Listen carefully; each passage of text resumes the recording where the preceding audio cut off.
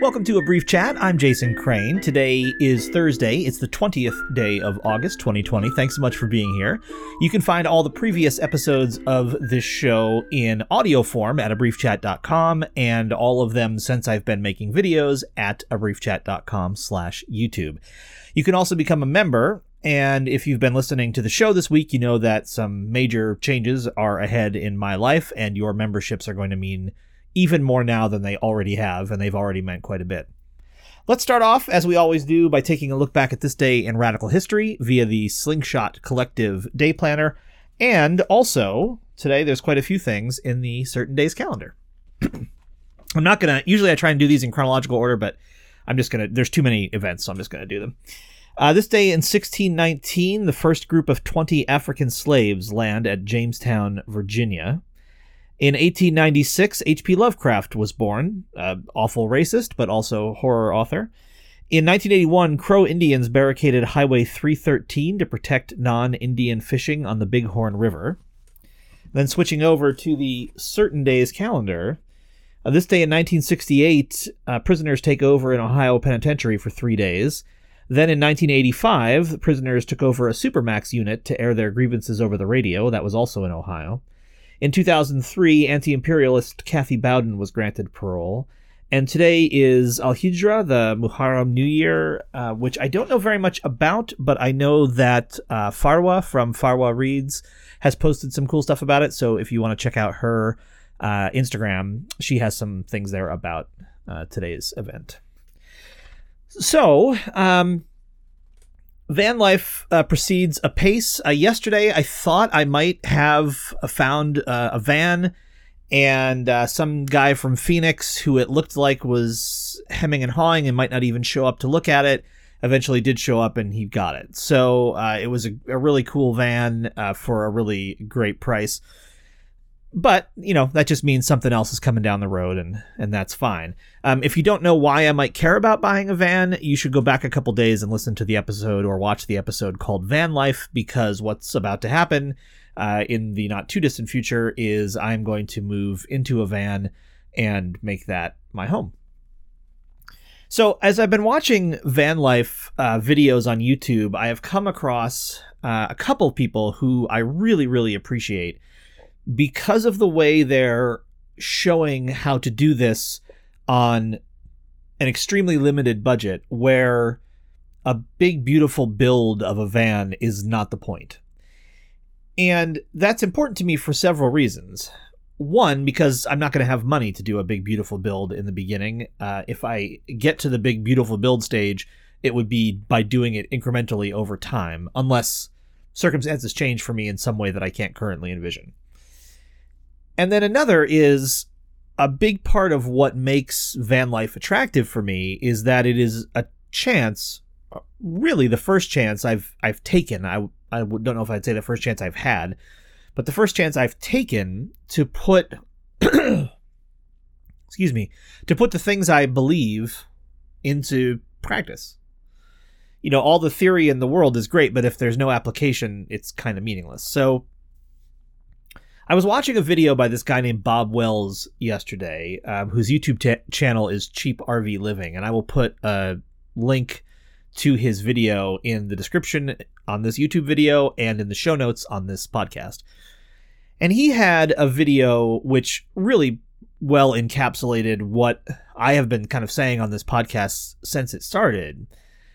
His math in this video was the balance equation between comfort and freedom, and that the more comfort you require in your life, the less freedom you get, because a comfort is only purchased with essentially the expenditure of your time to earn resources, and the more of your time you have to devote to earning the resources to get the comfort, the less freedom you have.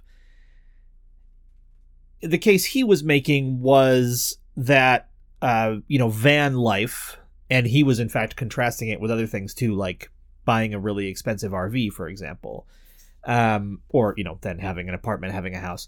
He was making the point that van life for him is a good balance point between having enough comfort, so it's not unpleasant to live, but also having an incredible amount of freedom because he needs very little to allow him to live that lifestyle. He can go anywhere he wants to, that kind of thing. He is involved in a nonprofit that does conversions of minivans and other small vehicles for folks without homes. And it's really turned my way of thinking around. I mean, we live in a country with tons of cars, right? I don't know if there are more cars than people here in the United States, but there certainly are a lot of cars. And as a former advocate for a nonprofit statewide bicycling organization, I was always pretty against cars, and still I would prefer a world in which they did not exist. But they do exist, and there are tons of them.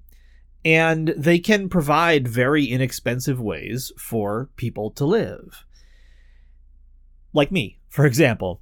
Now, there has been this whole tiny home movement. And Owen was really the first person to kind of open my eyes about the classism of the tiny home movement, where for years, certain folks have kind of poo-pooed like trailer living and, white trash, people who live in trailers and all that kind of thing. But if you call your trailer a tiny house, you do yoga in it or whatever, suddenly it's cool and it's hip, right? And it's what all the, the beautiful people are doing. And if you look at a lot, especially on Instagram, if you look at a lot of like van life hashtag stuff on Instagram, it's all like gorgeous models, men and women, posed in these vans or, selfies on the beach and, all that kind of stuff. And I don't want any of that. I don't care about any of that piece. For me, this is about realizing that what that stigma against small living conceals is the escape it can offer from all of the stuff you have to do to have the big, beautiful tiny house life. And, obviously there are people who live in tiny homes who are not the kind of people I am describing. But, I really have noticed, especially since Owen first mentioned it to me and my friend Sarah and I have been talking about it, how much that lifestyle is kind of pitched as, it's almost like the Instagram lifestyle, it's like it fits perfectly in that little square. Whereas if you live in a, converted Honda Odyssey that you can't stand up in, but you're not homeless and you have the basic things you need to stay clean and to cook simply over a single propane burner, and, you have some dignity because you have a place to sleep at night, that, you don't usually see that in that little Instagram frame. But I would say that is significantly more vital to the future of our society than the, beautiful models on the beach with a van framed behind them that they probably don't even actually live in. Then there's this guy, and we're getting towards the end, but there's this guy I want to mention whose YouTube channel is Foresty Forest. So the word forest with a Y on the end, and then the word forest again. And he was a guy who worked in a factory. I don't really know this. I haven't gone back far enough in the history of his YouTube channel. I've just been watching the last few months, to see why he made that adjustment to van life. But he was a guy who worked in a factory. He, kind of essentially was living just in a van that had almost nothing in it, like a minivan with a mattress pad on the floor or something.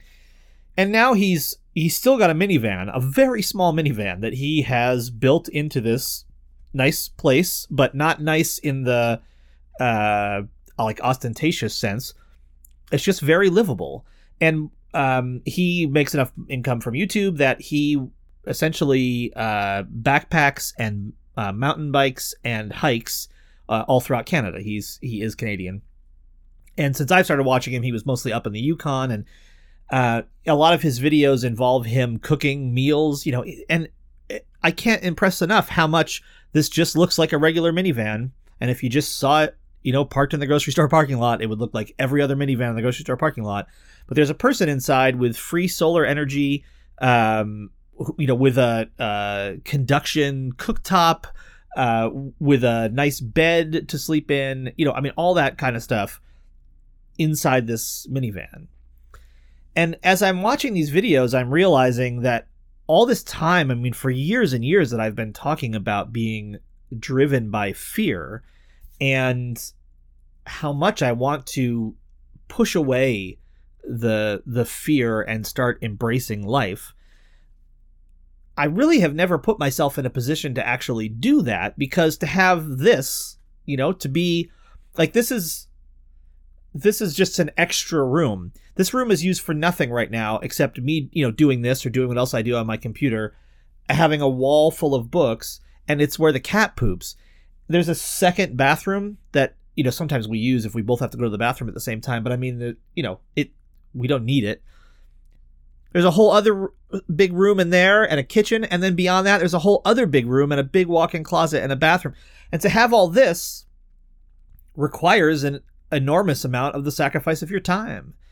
And, now that I'm the age that I am more and more and more cognizant, and I've talked about this before on the show many times, of the fact that there is no future amount of time guaranteed to me at all. I mean, this, today could be it. There's certainly no guarantee that I'm going to live to be 95 and that I've got, 50 more years. Well, I guess that's 49 years. Soon enough, 48 years. It's almost my birthday. But anyway, that I'm going to, live to that age, and that therefore, if I didn't start really embracing life until I was in my 60s, I'd still have a good 30 years.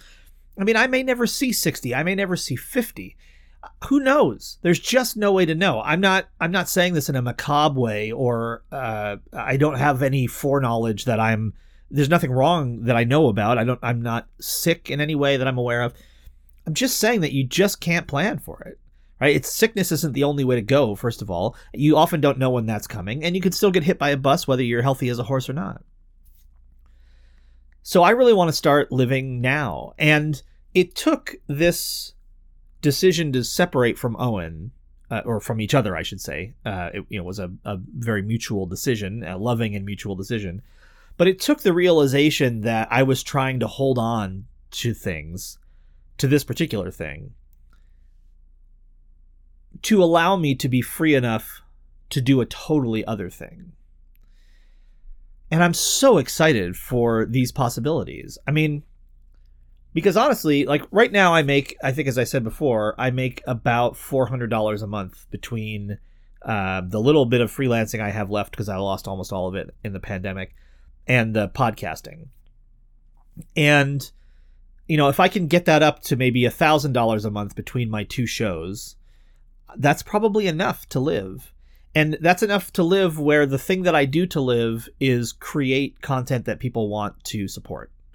Right now, by far the majority of that comes from the jazz session, but I'm certainly hoping that as I get into making videos about van life and that kind of thing, that might be a source as well. So just before I go on that topic, if you're on Instagram, you can follow Vanarchism, which is just the word anarchism with a V at the beginning. The account is so new that if you search for it, it might not come up. But if you were to type in, Instagram.com/Vanarchism, it might still come up in the search, but that would definitely make it come up. But if you would give that a follow, I would be greatly appreciative. That's where I'm going to be putting van life stuff. Obviously, right now I don't even have a van, but I think I'm going to put a few philosophical pieces up there as I get into things, and then hopefully before too long I'll have a van and I'll start doing some work on it, and I'll be able to show you that too. So. If you're listening to this or watching this and you're not yet a member, $5 a month for you, you might not even notice. You spend $5 on a spur of the moment coffee or whatever. But several of you putting $5 together in a membership is enormous for me, and it's going to be that much more enormous. I can't do math well enough to know what percentage of $405 is, but it's not zero. And so every one of you who becomes a member, and there are multiple levels, you could be more than $5. I think there's 5, 10, and 50. Every one of you who becomes a member is adding that much more to the scope of what I'm going to be able to do in this incredibly minimal way that is not going to waste any of that money. So if you can see your way to becoming a member, I would greatly appreciate it. Thank you to the people who are members already. I love you. A better world is possible, but we have a lot of work to do.